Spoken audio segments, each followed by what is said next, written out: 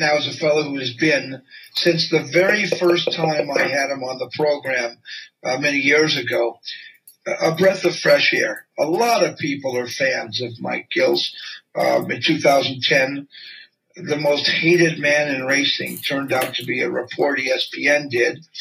And we'll talk about that and other things with my good pal, Mike Gill. Good morning, Mike. Hi, Roger. Listen, Mike, you've been keeping it low profile. I want to go back to remind the listeners that don't remember.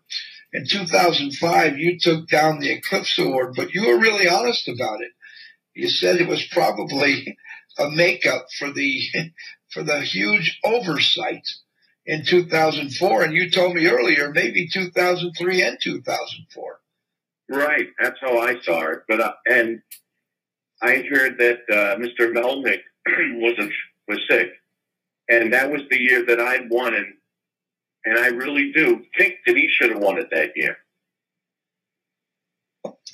For certain, you had it coming. You did an awful lot of winning, and you remind everyone always that your percentage was nothing out of the ordinary, that a lot of the horses that you claimed and dropped down didn't necessarily show a profit. But you have I think you're the only guy out there that ever has accusers and no positive tests. Now, you did say, you owned up to this, that I think it was 1993 or something, or 2003. It was many years ago. You did 94. 94. You did get a bad test, didn't you? How about this? I had to fire my trainer. I didn't have a trainer. It was the very first horse I ever ran. Came back with a bad test. And I fired him that morning, so it was that trainer's horse. But what was really going on, and it's always been an issue for me, is me fighting corruption in thoroughbred racing. They had a HPPA union there that they were selling out its membership, telling them a year-round racing if they got slot machines. The truth is, I sat in those meetings. It was going to be a 6-week meet.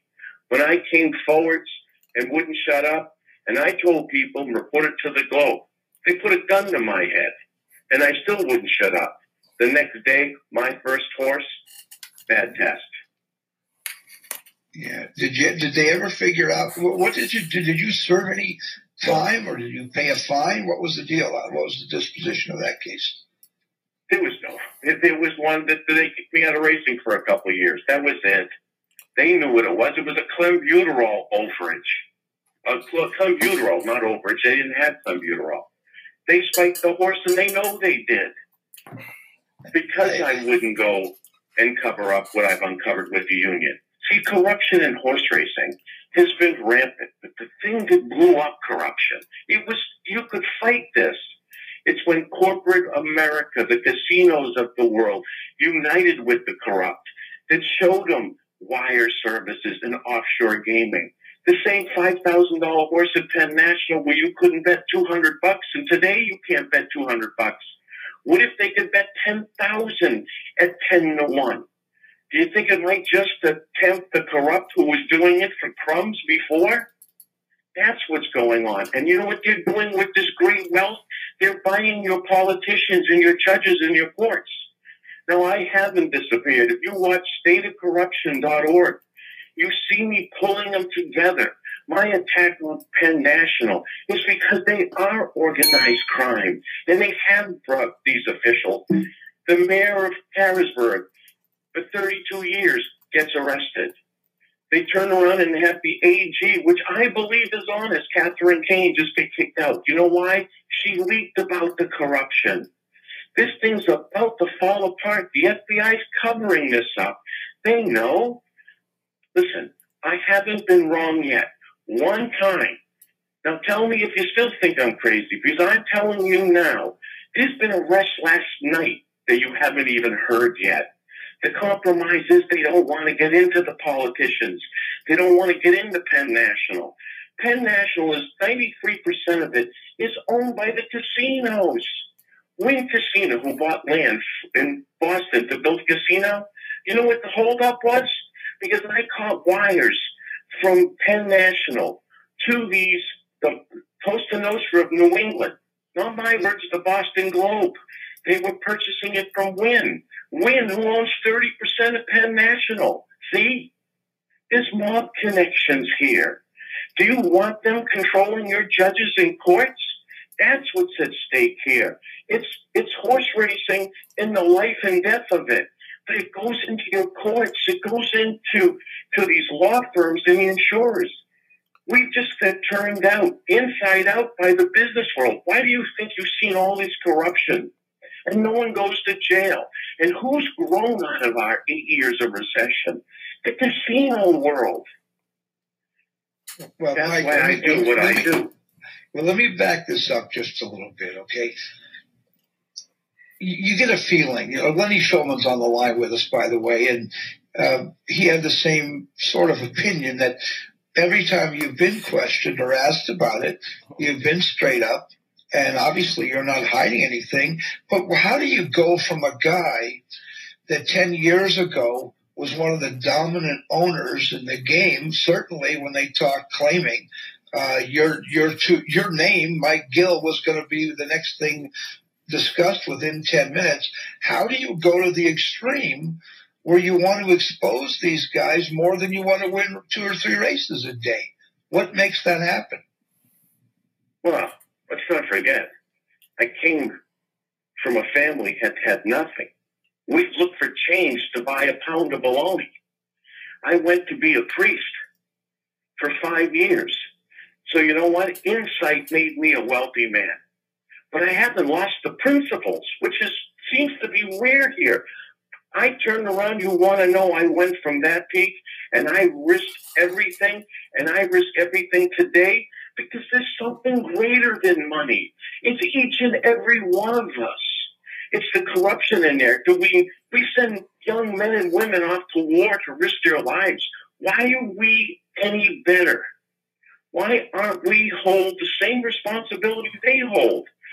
So I had no choice. The information I knew and what they were doing was beyond myself. So I had to make that decision. Trust me, I've lived in 10 years of hell, but I'm prepared to live in another 10 years. I'll get it done. You watch. Well, think about where we are now and the unbelievableness of what's happening. And just 5 years ago, they were all thinking this was crazy when I was saying it. But Mike, hold on a second. If you were sitting out there and someone was spewing this, you'd think it was a bunch of nonsense. Let's face it. You went from 0 to 60, in 0.9 seconds. It was just boom. It was over. And they're hit with all of these things. The reason that to me, it's been an amazing ride was there were times, Mike, where I thought, now he's stepped into the realm of the Twilight Zone. Now I think my buddy Mike has lost it. And then a year later, 2 years later, the very guys you were talking about get arrested for things you don't see around the racetrack. You don't see, for example, someone was arrested last night back there. Fill us in. Who got arrested and what was the story with that? Todd Beanie. He's one of the 4 that just got indicted. You're going to hear a couple more in the next couple days. See, the thing that you have to remember, why I became enemy number 1. I was running in more races than anyone in the country. So when I would go to these racetracks, if they were cheating and they were betting money offshore, do you think the guy who would insist on his jockey running fairly wasn't the enemy? They came to me many times to join the club, but I refused. That's why they were refusing and claiming. And they were saying I was cheating and claiming because I was buying the horse they were cheating with, which is why Sam Abbey kicked me out of Delaware. And I said it then, which is why in Saratoga they came up with a bad test. They couldn't have me running it straight. There's the difference. And when you see it in National, that's exactly what happened. Stop for a second, Mike, because there's so much along the way we're not getting filled in about. When all of this was going on, your horses were involved. Lenny, I hope you're still there with me because I know you knew the story while it was happening. Remember, Mike, toward the end when he decided he would get out, because the jockeys weren't willing to ride his horses. They were too sore according to them. 3 and 4 days later, the same horses appeared in the box with those very same jockeys. Now, either those trainers are miracle workers and got them sound right away, or the conspiracy that Mike talks about really existed to a level that few people could believe. That's exactly what happened. They were saying they weren't too sore. For instance, you've seen the ESPN, and they showed the horse breaking down and 5 horses falling behind it. How about I wasn't even in the race? That's right. Didn't have a horse in the race. But you had to buy that story because they couldn't have you listen that it was a gambling syndicate. Those jockeys are part of it. And here's this. Dana Whitney, he's indicted. How's that? Willie Otero, he's indicted right now. See? These are the very guys, Mike, that you pointed the finger at. That was actually believable. It wasn't a long stretch to get to that point where people could see what had happened. The thing was, as I told you, you started square one was square 20. There was nothing filling in what led up to all this. So here you are, the Mike Gill, 10 years ago, winning, record numbers of races, finally picking up that Eclipse Award, which you never even said to me. Was that at any time, was that a goal of yours? Was it something you wanted more than anything on earth, was to win that Eclipse? Because it seemed at the time pretty important. Again, maybe that's just what's fair or what's right. Roger, dead on. I paid for the trophy. Get it? I never did it for the money. I did it to be a champion. Look what I'm saying. They wrote a book and they interviewed me when I had 3 horses, broke down horses at Suffolk Downs. They asked me, what are you going to be? I said, I'm going to be the world champion. They laughed. The book was written by the announcer over there. See? But I became the world champion. When I seen this too, I played for the trophy. The trophy here is the people and turn racing around. That's the trophy I play for. I spent $51 million in 10 years. What's my motivation? Money? And here's this. Crazy? How about I went from being homeless to the largest brokerage firm in the country and a person who has won more races than anybody who's ever lived? Maybe I had a little insight. Maybe I brought something to the table. But rather than choosing to be in that world of wealth, I put everything on the line, including my own freedom with these people and life and my children's lives that you can see have been threatened on the internet, to tell you the truth. Mike, let me just say one thing. We're going to make this an ongoing story throughout the rest of the year. I wish only for your good health. I have to end the interview by saying this. I know the love you have for your kids. I understand you taking a personal risk. If this is really what you believe in, what's it done to your relationship with your kids, Mike? They're bright kids. They must be looking at this going, Dad, what is going on here? Well, I told briefly, I had my youngest son, who's now 18. But there's a time when this came out, he was 8 years old. And he asked me, and he was my track buddy. None of my other children liked the races. He'd go to the track with me. We'd sit in the track kitchen. We'd be sitting with the jockeys. I mean, going through the barn. He loved it. He watched The Most Hated Man in Racing, and he called me and he goes, Dad, I thought you were one of the good guys. So you know what my relationship with my children is? I'm going to show each and every one of my children that their father was the good guy. And as unbelievable as that's to see, the most hated man in racing, I'm going to prove them that their father was the most honest man. So that's my relationship. I show my children. I don't talk about it. I'm going to have them see it. And as everything comes to fruition, all of the things you said were going to happen. People all around are going to say, I told you that Mike Gill knew what he was talking about. But you heard it here. Mike, join us next weekend in the coming weeks. Fill us in with the stories that are going on and tell us what's coming next. We'll enjoy it. You have a lot of fans out there that believe what you say. So please don't let that side weigh you down and think they're winning, because I know they're in for a big, long fight. I don't quit, Roger. they'll quit. I mean, I love horse racing. You know why? Because it's hard. I fell in love with horse racing with Secretary. I fell in love with the heart of horse racing and the thing. And you know what? It's what I can't lose and refuse to. And that's what made me a champion. It's going to make me the same person that sticks to this to the end. And we turn around and change racing maybe forever and for the best. And we get into the corruption in our states and in our governments and maybe change that too. So, Mike, thanks for joining us now. We'll talk to you next week, the week after.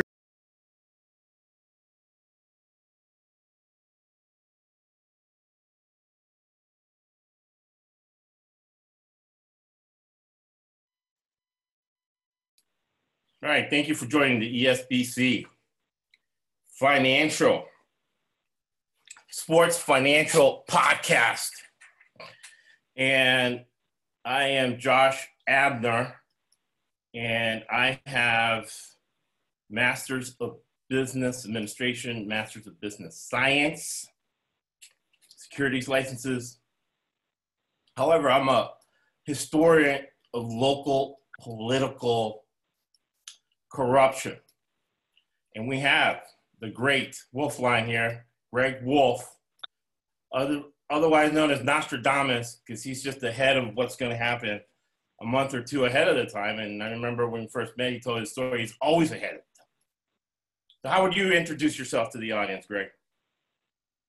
Well, you're making me blush, Josh, but it's good to be here as always. My name is Greg Wolf, co-founder and CEO of thewolfline.com, the world's only globally patented quant sports trading analytics platform. There's only one, thewolfline.com. There you go. Right on. And Greg has just been ahead of the game right from the beginning.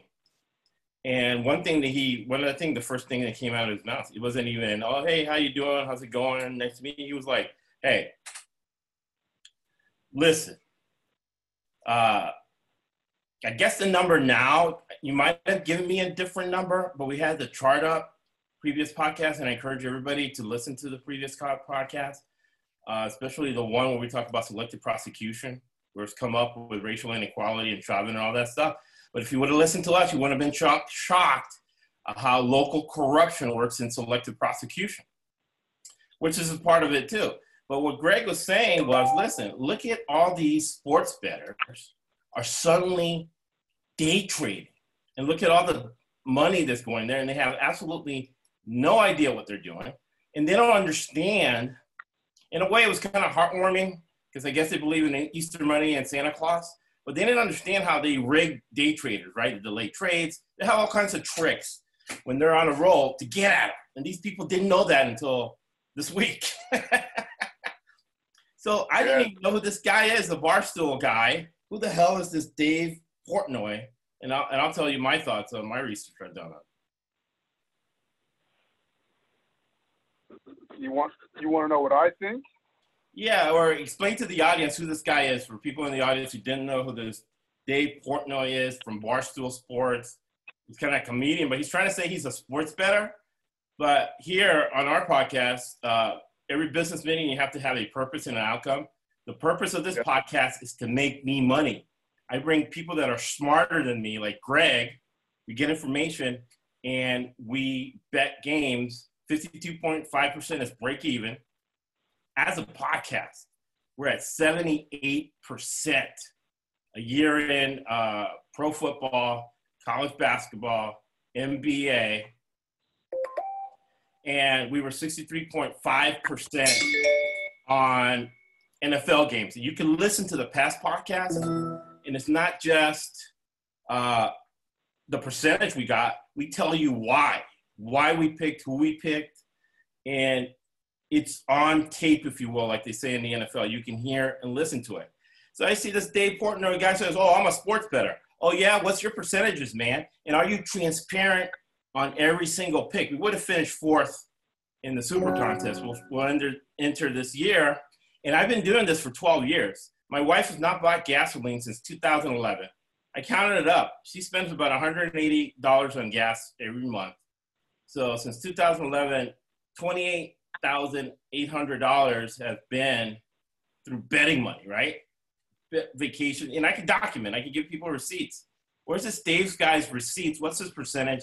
Is he transparent on his picks, Greg? Do you know? Well, I don't know.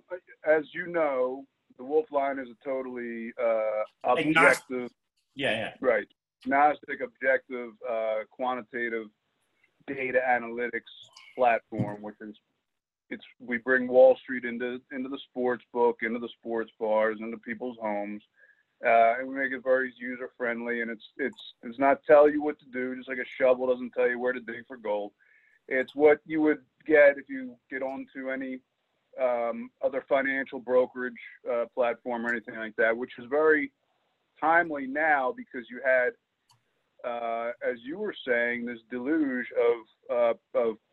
of neophytes, people that were not familiar with the financial markets when, and we're dealing obviously now in a very unprecedented situation.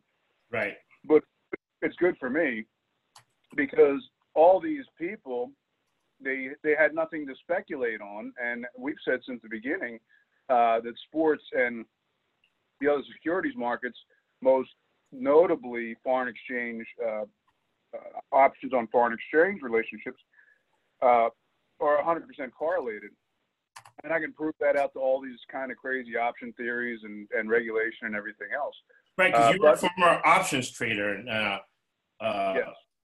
A registered rep like myself. Right, I was a buy-side prop options trader on a few desks, and then I was a registered investment advisor. I was one of the first registered market makers on the International Securities Exchange. I was a consultant to hedge funds. I created hedge funds. I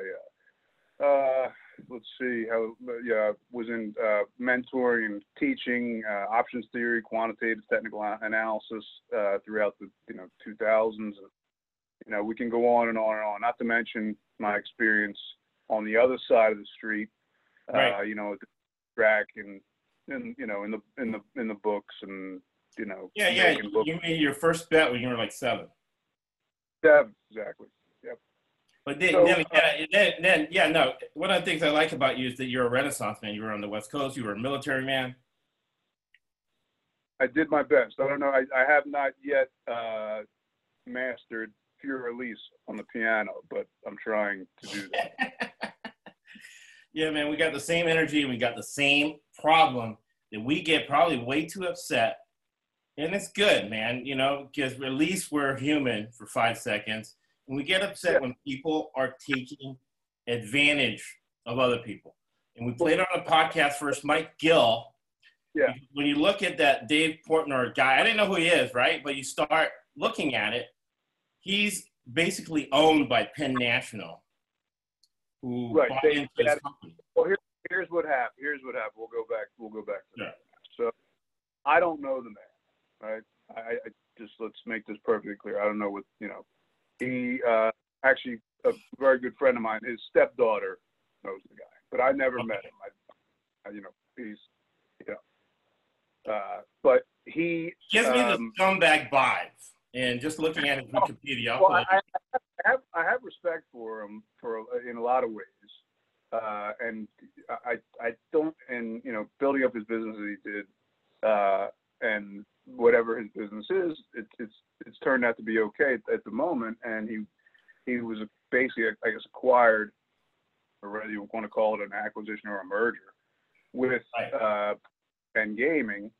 And really, what he was doing was, I mean, he created this large user base of a certain demographic, males between the ages of 25 and 54 or whatever, which is a very sought after demographic that liked him posting videos of fat guys puking on each other at the Giants game, and then him going around and eating pizza and giving it a rating and stuff like that. I guess. Right, which is very different from what we do. What we do is give people tools. So they're consistently over 52.5% up to where we're at 70, 80%. So they make a profit. And something very interesting that the CEO said of Barstool. She's like the entertainment factor. They're all entertainment. We're entertainment and making money.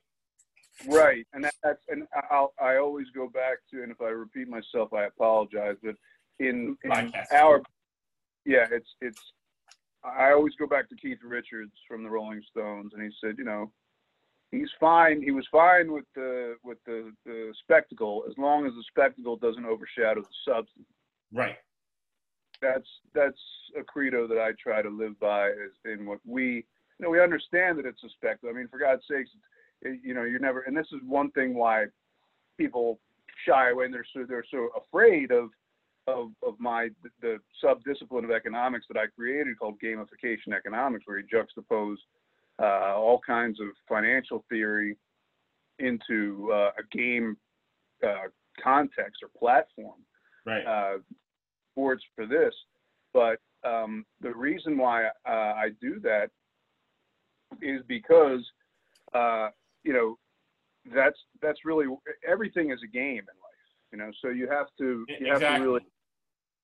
So this is, you know, like the Wolf Line. It's a game about a game about a game, you know, and you go back to that type of thing. But you can't, you know, we have to understand that it's much more interesting to going back to foreign exchange or pairs trading or whatever. It's much more interesting to be in an arena or a stadium or a sports bar or whatever, and you know, have a long Patriots, short Steelers position than being in some, you know, little cubicle with a long U.S. dollar, short euro position or whatever. You know what I mean? But we have to understand it is that is the model, and academia really doesn't like what I say, because for the longest time, I would say, you know, 4 centuries. I don't know when Adam Smith was exactly, but for about the last 4 centuries, you know, economics has been called the stale science, the dead science, the stodgy science, the dismal science. You know, then my gamification economics comes along with not only theory, but practical applications of that theory. It's given to every man, woman, and child on earth if they want it. And all of a sudden, economics is not the stale, dead science anymore.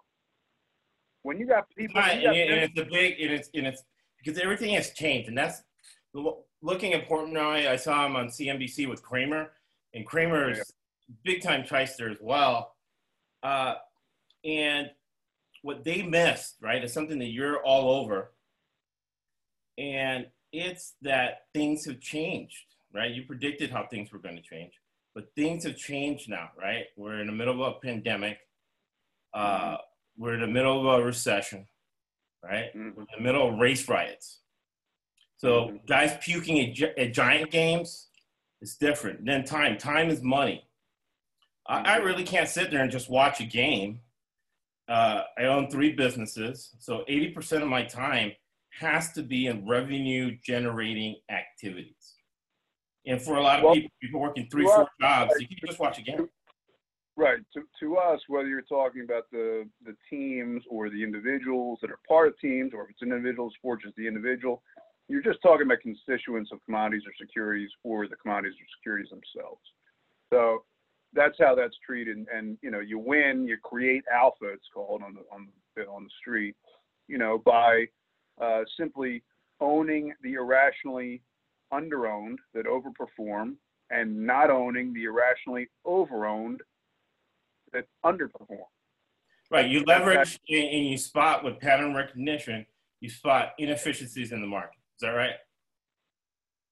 It's a good tool to do. Our technology proves it time and time again, over 1 million back opportunities where the relationships are, whether you're talking about price action, which is spread, or volatility, which is totals, or probability delta options, which is, you know, options delta, which is money line.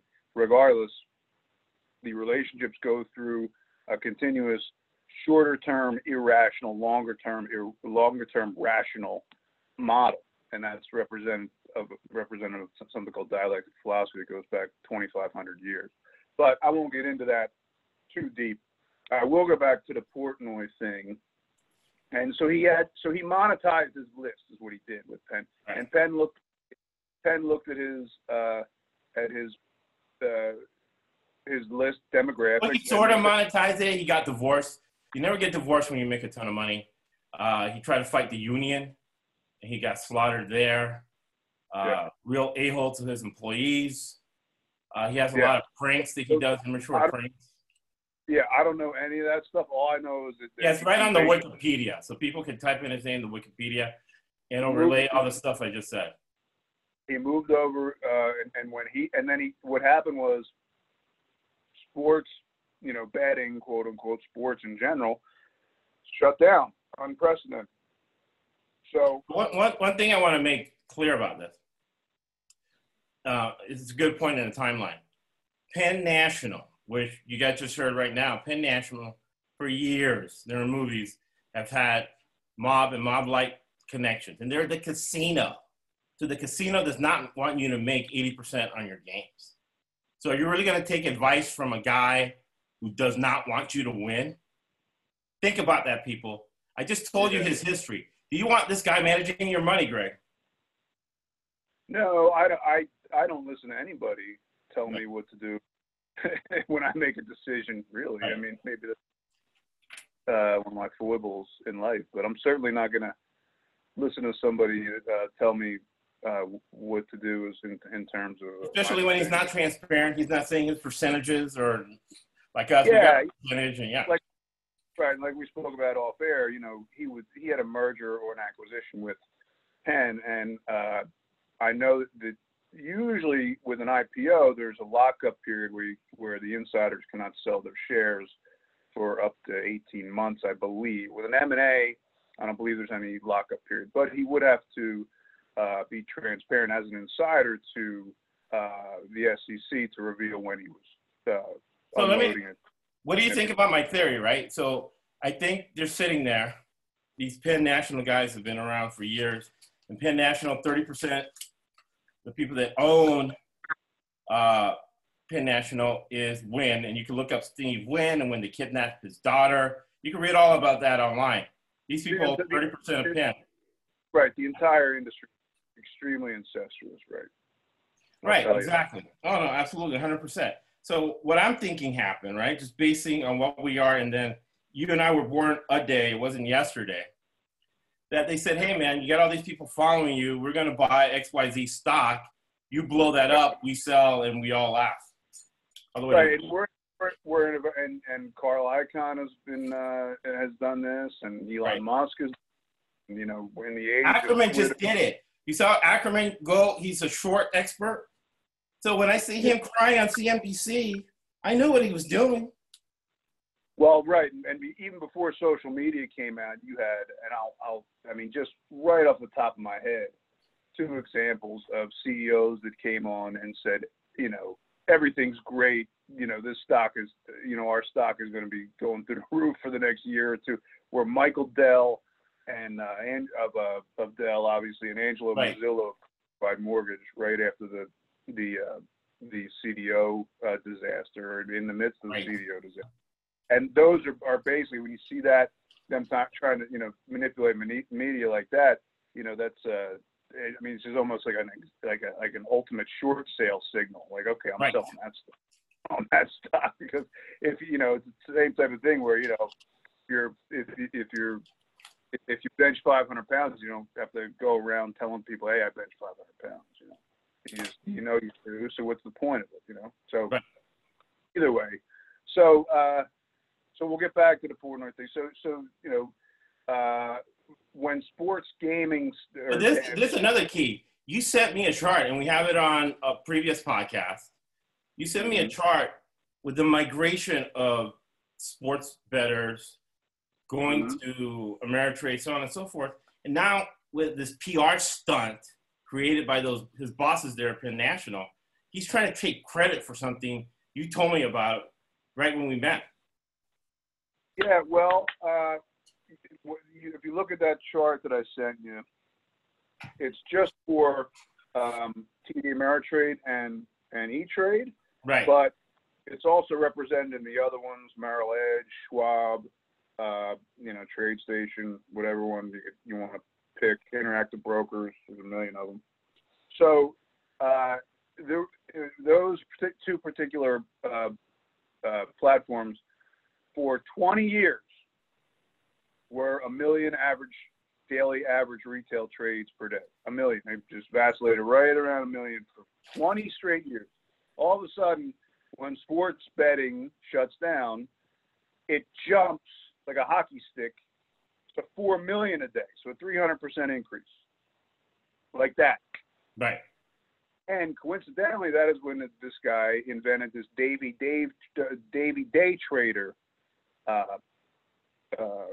character, to where he would go over and he would film himself doing day trading when the guy knows nothing about how markets operate in any way, mechanically, quantitatively, or order flow or anything like that. So he goes over there, and at the time that he goes over there and does this, Penn Gaming stock is down to $3. That was down 90% off its highs to $3. Right.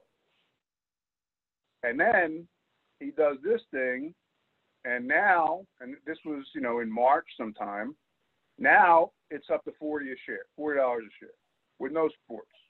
Right. So what happened was, if you look at it, is he brought a bunch of really, his minions that don't know really what's going on.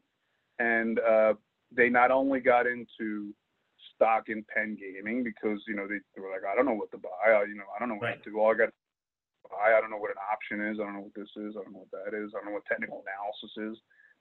And they also did the same thing with DraftKings. And, companies like that. DraftKings valuation is $13 billion. When I talk about House of Straws. And there's just so much regulatory risk there because what they're doing is just it's a predatory model. And you can't be a broker-dealer, which is what a bookmaker is, and act as a principal and then kick out winners, limit them to nothing, offer these jacked-up markets, hold their winnings, right? And do God knows what with them. There's a lot of things, and there's a lot of complaints. The one that always gets me, that's why I always use like 2 or 3 online sports books, is that, let's say I'm on a 10-game win streak, guarantee you bet 11 is going to be delayed. Oh, they do it. They have all kinds of tricks, yeah. And they got to check offshore, and so really. What they don't understand too is that the industry gets together on day trading, and they do that to day traders when day traders are hot. Right, and that's another thing why we could get into that as far as how the leagues. The leagues really make me laugh because it's like they're run by Bozo the Clown. They have no idea. In that clip people heard in the beginning, right? Mike Gill's talking about paid off FBI guys. Black Mask showed a good illustration on how FBI guys get paid off. And who's NFL security? FBI guys. They're friends. Yeah, the NFL. I mean, the NFL. The leagues continue to back themselves into a corner that it's getting smaller and smaller all the time. They don't understand security, and we'll get into the interstate federal law pretty soon. But they don't understand securities law. They don't understand what they're doing is illegal. They don't understand that trying to claim official league data and having relationships with broker dealers while being the issuance of a security directly involved in that. You're not allowed to do that. They don't understand. They have nothing to do with integrity fees because that's going to be a totally federal regulatory commission that most likely the SEC that will have the purview over that. So you can't Apple can't have any regulatory commission that says, trust me, trust us, everything's fine here. It's the type of thing where, like I said, that's the thing. Sports has that special thing where Fosse's talking about sports. The NFL gave it back, but all the other sports, Manfred, all these guys got a exception on their taxes. So it's a special relationship, right. And that's the thing. People look at it. We take advantage of it, but people look at teams as their religion. Yeah, the NFL, all the leagues were designated as nonprofit, even though Roger Goodell makes $50 million a year. So right. I don't know how that's except for the MLB, I believe, and then the NFL just gave it up. I think. Am I right? Yeah, the NFL just gave it up because they were taking PR hit. So a lot of this is PR stunt, right? This Dave Portnoy, he says he's a sports bettor now. I want to see your percentages, buddy. We can go one-on-one in a bet contest. Live stream it. And is PR to keep himself relevant? He's making a lot of money pumping and dumping, like you said, 3 weeks ago. Yeah, I mean, you know, people have to be concerned about what they're doing when they're going into, a context that they do not understand.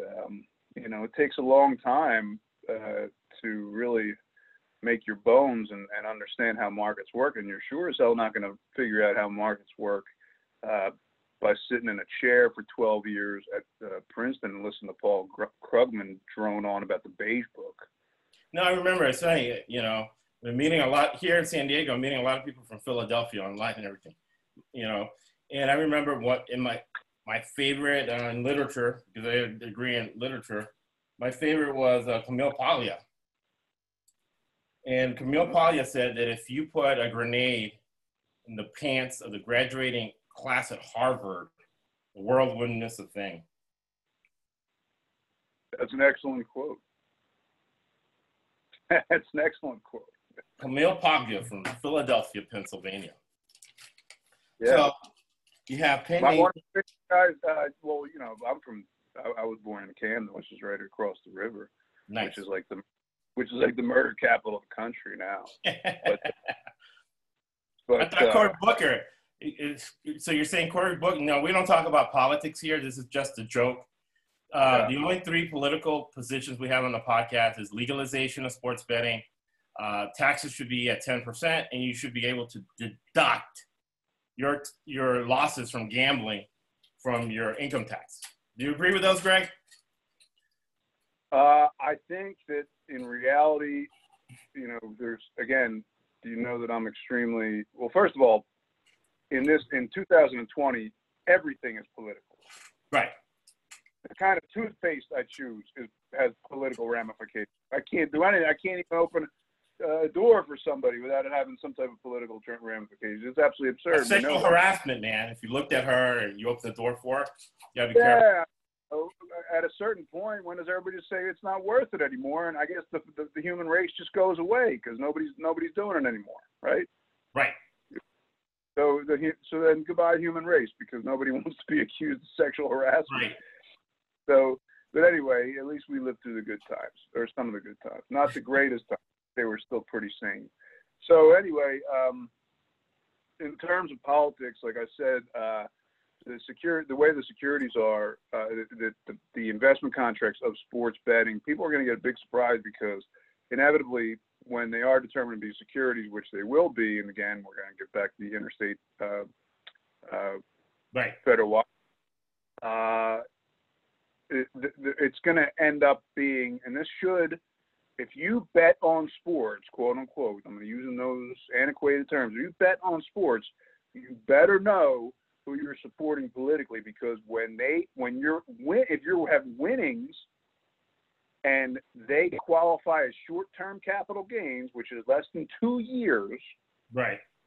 Obviously, sports is a trading, unless you're doing a future, you know, and a future really is bad news because you're tying up your money with, you know, somebody who can make it work for them, and your cash is not, you know, for 6, 7, 8 months, you know, your cash is not working for you. So that's not a good thing to do, really, unless you can get out of the position. But, you know, people should understand, if they are betting on sports, they should look at the candidates they're supporting at the local, the county, state, and federal level and say, okay, what is their position on short-term capital gains? Because the woman that ran last time and whoever it is that's running this time from the left side is looking at like 50% tax on short-term capital gains. And that's going to come to sports, trust me, because you're going to have to claim that. Oh, no, it's already there. States are hashing it out. 20 out of 22 states are allowing you to take your losses, but there's some nerd bean counter in the other 2 states are like, oh, extra money for us. You can't deduct your losses from your income tax. And the thing about, you know, you got to get involved. Like Greg said, if you don't get involved in politics, politics is going to get involved in you. That's Aristotle. That's correct. And I'll give you a Plato quote if we're going to Nice. start doing Greek philosopher quotes. Love Greek philosophy. Do not be involved. To choose to not be involved in politics is to choose to be ruled by your inferiors. 100%. 100%. So, And I kind of feel like Cassandra, Anna Mangron's daughter, we predict these things, but people are not paying attention. Except you'll see the testimonials, King Sick, our buddy Tim in Seattle, who made a lot of money with the paradigm shift that Greg and I, we didn't know each other, but we think alike. We're like-minded individuals. You have to take a wager on a game same way you evaluate a security or any other investment, taking emotion out of it. That's why the first rule of betting in our rules is do not bet your own team. You get like betting on your own kid. You get too emotional. And we have it up on the website. And I'm going to get Greg's articles on the website this week. I'm going to harass him to get some articles on there on the website. But we have the top 10 rules of betting that people love. You follow those principles, you are going to make money and you're going to have fun watching the games. But Greg has a separate company, right? This is America. We're individualists, and we can collaborate, right? Communists say that capitalism doesn't work because capitalists, all they do is compete. They can never collaborate. In this podcast, Greg and I completely dispel that myth. So you got Penn National, you got Dave Portnoy that says now he's a betting guy, and you know he doesn't want you to win because Penn National is the casino. That leads us to the Wire Act. What is the Wire Act, and what's its relevance to what's going on right now? Oh, you're going to get me started on this one, boy. Maybe I could. We had the PASPA one. I think it was the first or second where we talked about good old. If we crack a fifth of bourbon right now and light up a couple of stogies, you and I could talk about the Wire Act for forever. Right. Because it's a complete mess. It really is a complete mess because it's now a justice. And this is the thing, you have to pay attention to politics and what's going on because there's a lot of illegal activity being done by all these boards. It says in the Constitution that the government official must be an elected official to make decisions for the public. But here in California, the head of the cannabis board, not elected, writes a memo that the cities that wrote ordinances that you couldn't transport pot, wrote a memo validating that. And I'm like, how can you just write a memo? You're supposed to go to the state legislator, She just wrote a memo. So now the Wire Act is a memo in the Justice Department. And it seems like a scam to try to make money with lawyers because whatever they decide, somebody's going to try to take it to the Supreme Court. Well, what happens with federal legislation is that there has to be subsequent legislation that, or it goes to the judicial branch, which would, like what passed would be the Supreme Court, which invalidates it. So you either got to make new law, right, federal level, or you have to adjust the law, or it goes to in the legislative branch, or it goes to the judicial branch, which is what we saw with PASPA, which PASPA was federally unconstitutional since its inception in 1992. So, and they finally woke up, 25 years later. So when you get to the Wire Act, and I've said this on several interviews that I can send you, it's even worse law than PASPA because what happened, it was in 1961, it was in complete conflict with the 1946 decision in the Supreme Court of the SEC versus Howey, which determined what a security was by a four-part, what was called Howey test. Brilliant Justice Frank Murphy wrote the majority opinion for that. And I don't know, and in the inception of the Wire Act, I believe it applied to all gambling that went, across state lines. Remember, from 1931 until the Wire Act, which was 1961, this was all part of Bobby Kennedy's attack against organized crime, quote unquote. Right. his rival organized crime gang, right? Like right now, cartel calling the other cartel the DEA. That's what Robert Kennedy was doing. Yeah, Robert Kennedy was all big on that, and you know, you can get into the whole thing where Joe Kennedy got John Kennedy elected, and it could have helped. You know, could have been he could have been helped out a little bit in Cook County and Illinois, and maybe they thought that he wasn't doing the right thing. I don't know. You know, that's me being silly, I guess. Yeah, no, but I know what you're saying. I know what you're saying, man. Cook County, the 200 murders a week there. Yeah, I mean, you know, Barack Obama won the Nobel Peace Prize, and there was about 50 murders in Chicago last week, which is his hometown. So I don't know, you know, I don't know how that works. But anyway, we digress. I digress. So the internet stuff, and the reason why I was saying why I got on that tangent was because this is, you know, just put us in a contextual venue.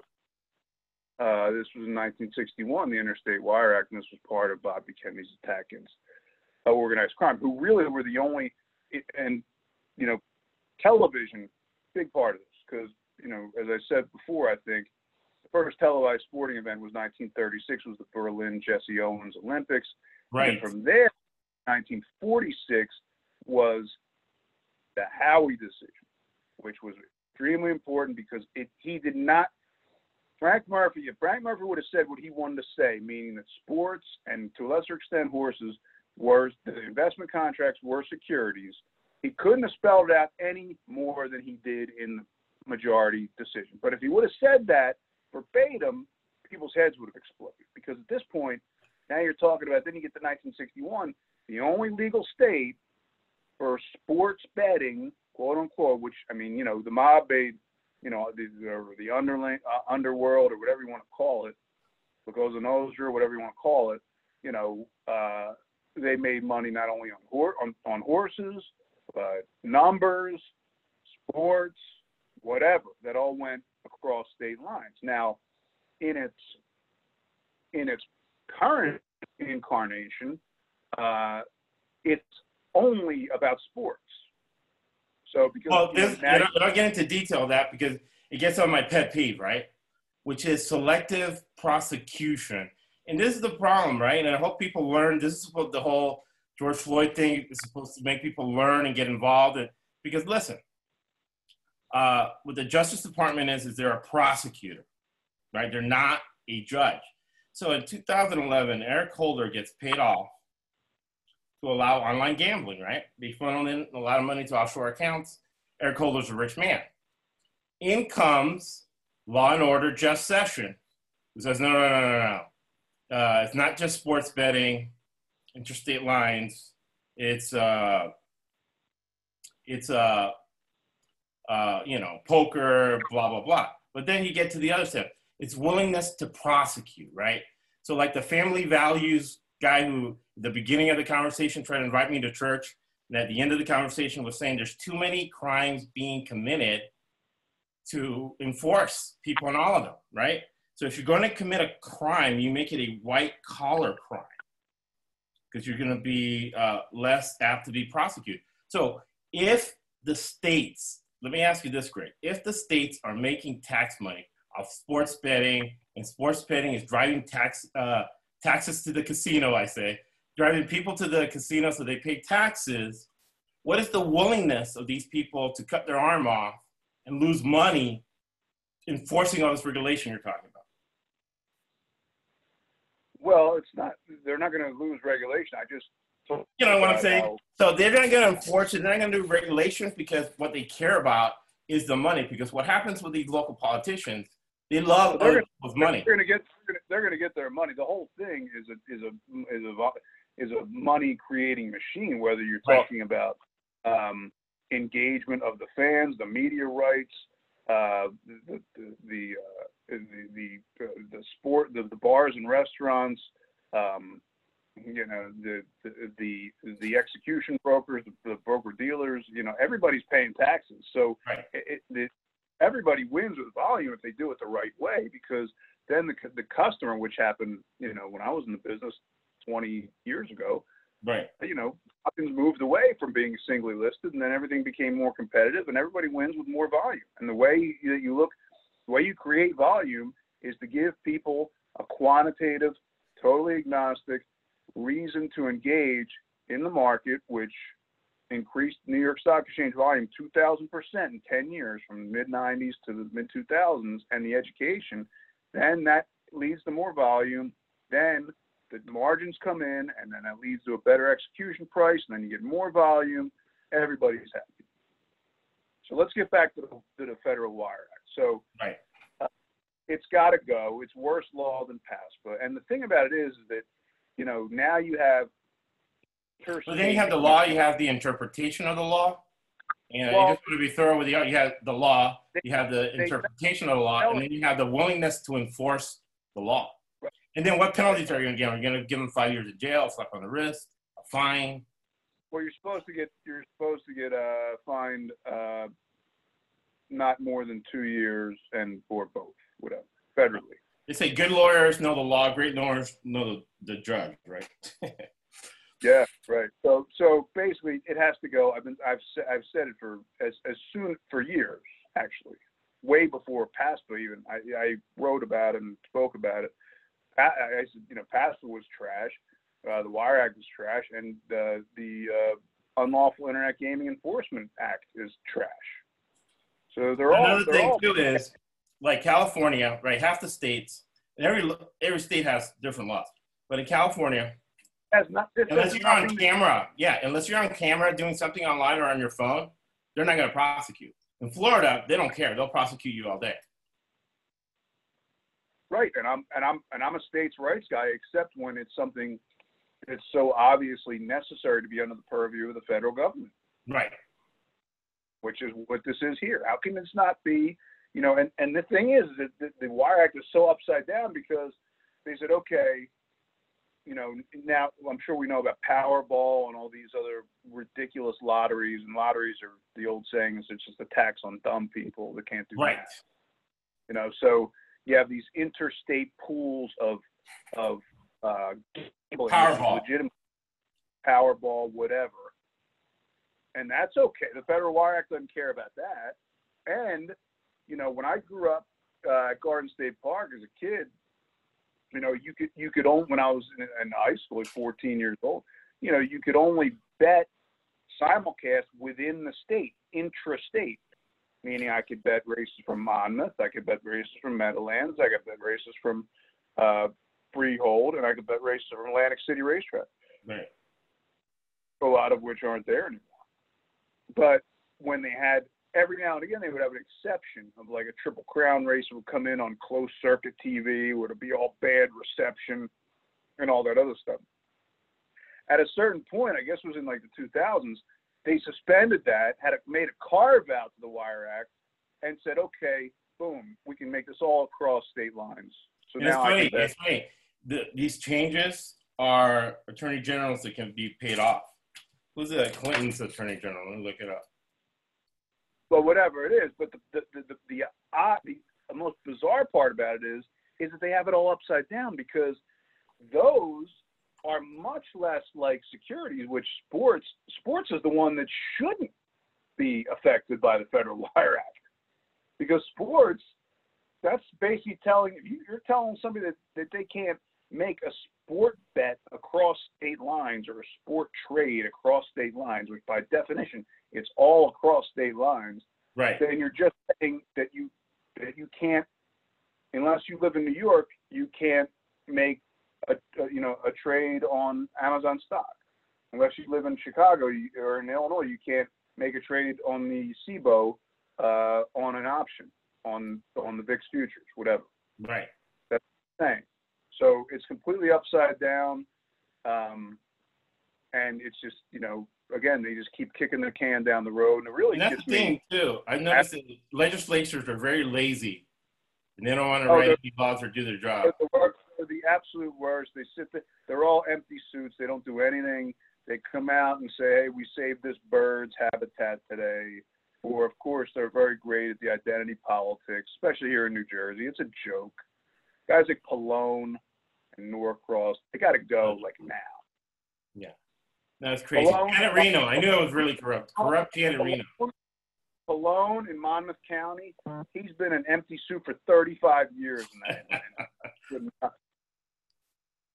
Yeah, you got my Cuban corrupt guy there too. Like, oh my, Menendez. Menendez. Yeah, he's a real beauty. No, he's 100% scumbag. Yep. I met him a few times. He's been nice to me, but you see people around him and what's going on, and it's like, man, you're a public figure. You're making decisions for the public. But we digress, right? Now, when you bring this all together, we'll wrap it up with what is gamification and how does it integrate with economics? Oh, gamification economics is my baby. It's so beautiful because if you understand gamification economics and how it's interwoven with the Wolf Line and all the theory and the practical application tools, which makes it as simple, if you want it, as simple or as complicated as you want it to be. Right. And you're now juxtaposing very, very complicated and high-level concepts and theories of options trading and quantitative analytics and behavioral economics and futures and all the theory that goes into that, time, price, probability, volatility. And it's being put into a context that's never been done before, which is the games of what is called colloquially sports betting, which is entirely new securities areas.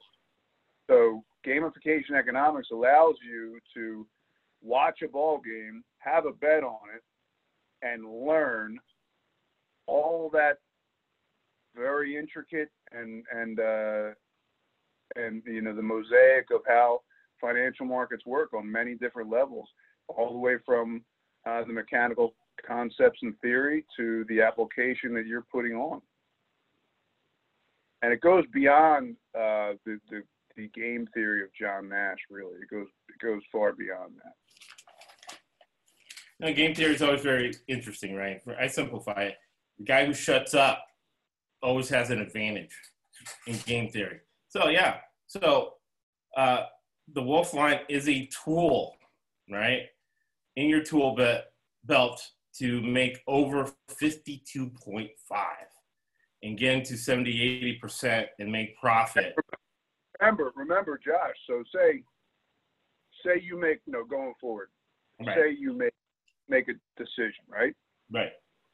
Say you, Josh.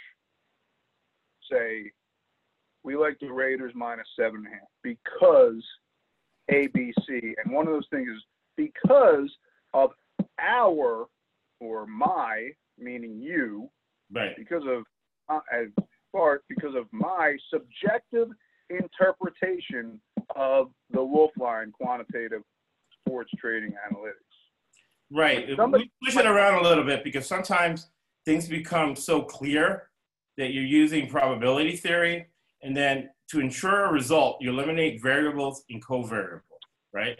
Variance and covariance. And then you get to a point using decision science, right? And I teach my business owner clients this. Sometimes you have to make decisions. And you have to be right 70-80% of the time without having all of the information, right? Being a solopreneur and an entrepreneur, yeah. Josh, even choosing to not make a decision is making a decision. Right. Now remember the great Absolutely. Jesse Livermore. Remember the great Jesse Livermore, who made $1 billion Right. of his money in the crash of 1929, another fortune in the crash of 1907. 80% of the money of the time, or 80% of the money he made was during the waiting, not during the trading. He was waiting.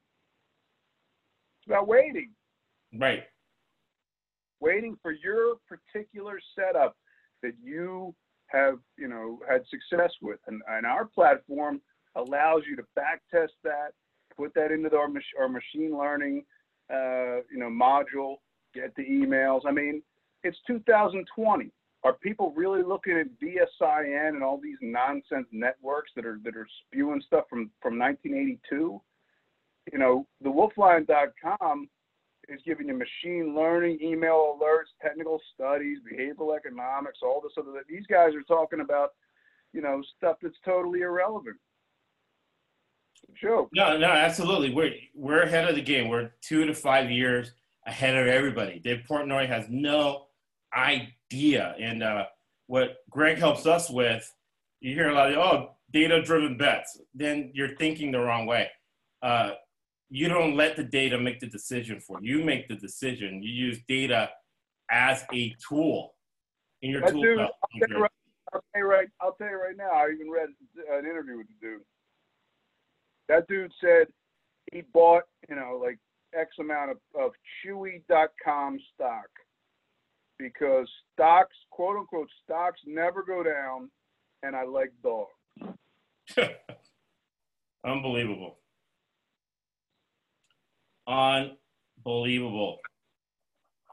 Craziness, and once you start paying attention, you'll notice, right, that let's say Oakland's 4-0 and the Jets are 0-4, the biggest market, and the Jets are getting minus, let's say the Raiders are getting -8. The Jets are going to cover, right? And Barstool's going to put -10, and DraftKings are going to go -10, right? You analyze it, you listen to what I said, what we picked on the podcast, you go to the Wolf line, and you look at the data, and boom, you make a decision. You're going to make some money. Right, Greg? I'm thinking so. Well, I like people to make their own decisions. I'm an American, man. I don't like telling people what to do. No, me either. We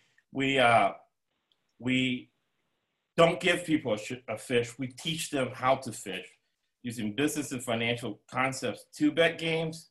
But if somebody needs a pick, we'll give them to them, and we'll have fun because we've been doing so well for so many years. And that's the big element of it, right? You have to have fun because life is short. Final thoughts, Greg Wolf. Well, your last statement there, your last little phrase stunned me. Life is very short. So enjoy yourself and try to be as educated as you possibly be. And do your research, man. That's the main thing. Do your research. Do not bet blindly on these games. It's, as always, be a wolf. Don't be a sheep, man. Who wants to be a sheep? I don't. Big time. And there's just way too many sheeps out here. Just look line the company line, government line. Look at yourself in the mirror every day and say, am I a sheep today or am I a wolf? What am I going to be? And I'm not named by accident. And it's not the Wolf Line is not autonomous. It's because it teaches you how to be a wolf and not be a sheep. Big time, big time. And we're going to get some people to give testimonials, get some user engagement flowing. We're getting a ton of people on the website. We'll make sure we have all the links up by the end of tonight. I'm working on the website. And we always close. Oh, you got a quote for us today? I'll give my Winston Churchill quote. You make a living from your labor, but you make a life from what you give. You got a quote for us, Greg, to take us home? Well, I have a quote for today. Let's see. Can't find one, really. There's so many of them. Hold on a second. Yeah, you did the one that I liked. That if you don't participate in government, you're gonna get people less than you. That's the play. I gave like 3 earlier. I just found one in my head. All right. In the deepest recesses. Jesse Livermore. The only news that matters is not in the headlines. Meaning, if you know news, I don't care if it's sports, I don't care if it's commodities, I don't care if it's stocks.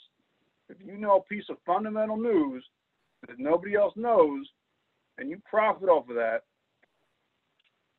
that's breaking SEC Rule 10b5-1. And there are a lot of dudes out there on Twitter that everybody they have thousands of minions that they want to follow them that are getting, I know for a fact, non-public information and trying to say that they're some kind of sharp. And the word sharp is bullshit. I know. We beat the Sharks all day. What? The Sharks 58%. NFL were 63.5. And we were giving out every game, every over another. So another corrupt, gaslighting, lying concept being thrown out there by Shysters. That Greg and I fight those people all day. I'm not a sharp. I don't give a shit. All I do is or I don't give a damn, whatever you want to say. You know, I don't. You can curse on here, man. We can like Rogan or whatever. We got no FCC regulation. I don't know anything that nobody else knows. All I know is how 2,500-year-old philosophy can be created to be quantitative tools that I can make into as easy to play as a game of Candyland, which is ages 4 and up.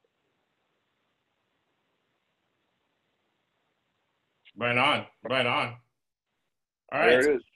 There it is. Man, another great episode. We gave you a lot of information, and we gave you actionable information you can use. Thank you for listening to the ESBC Sports Financial Podcast.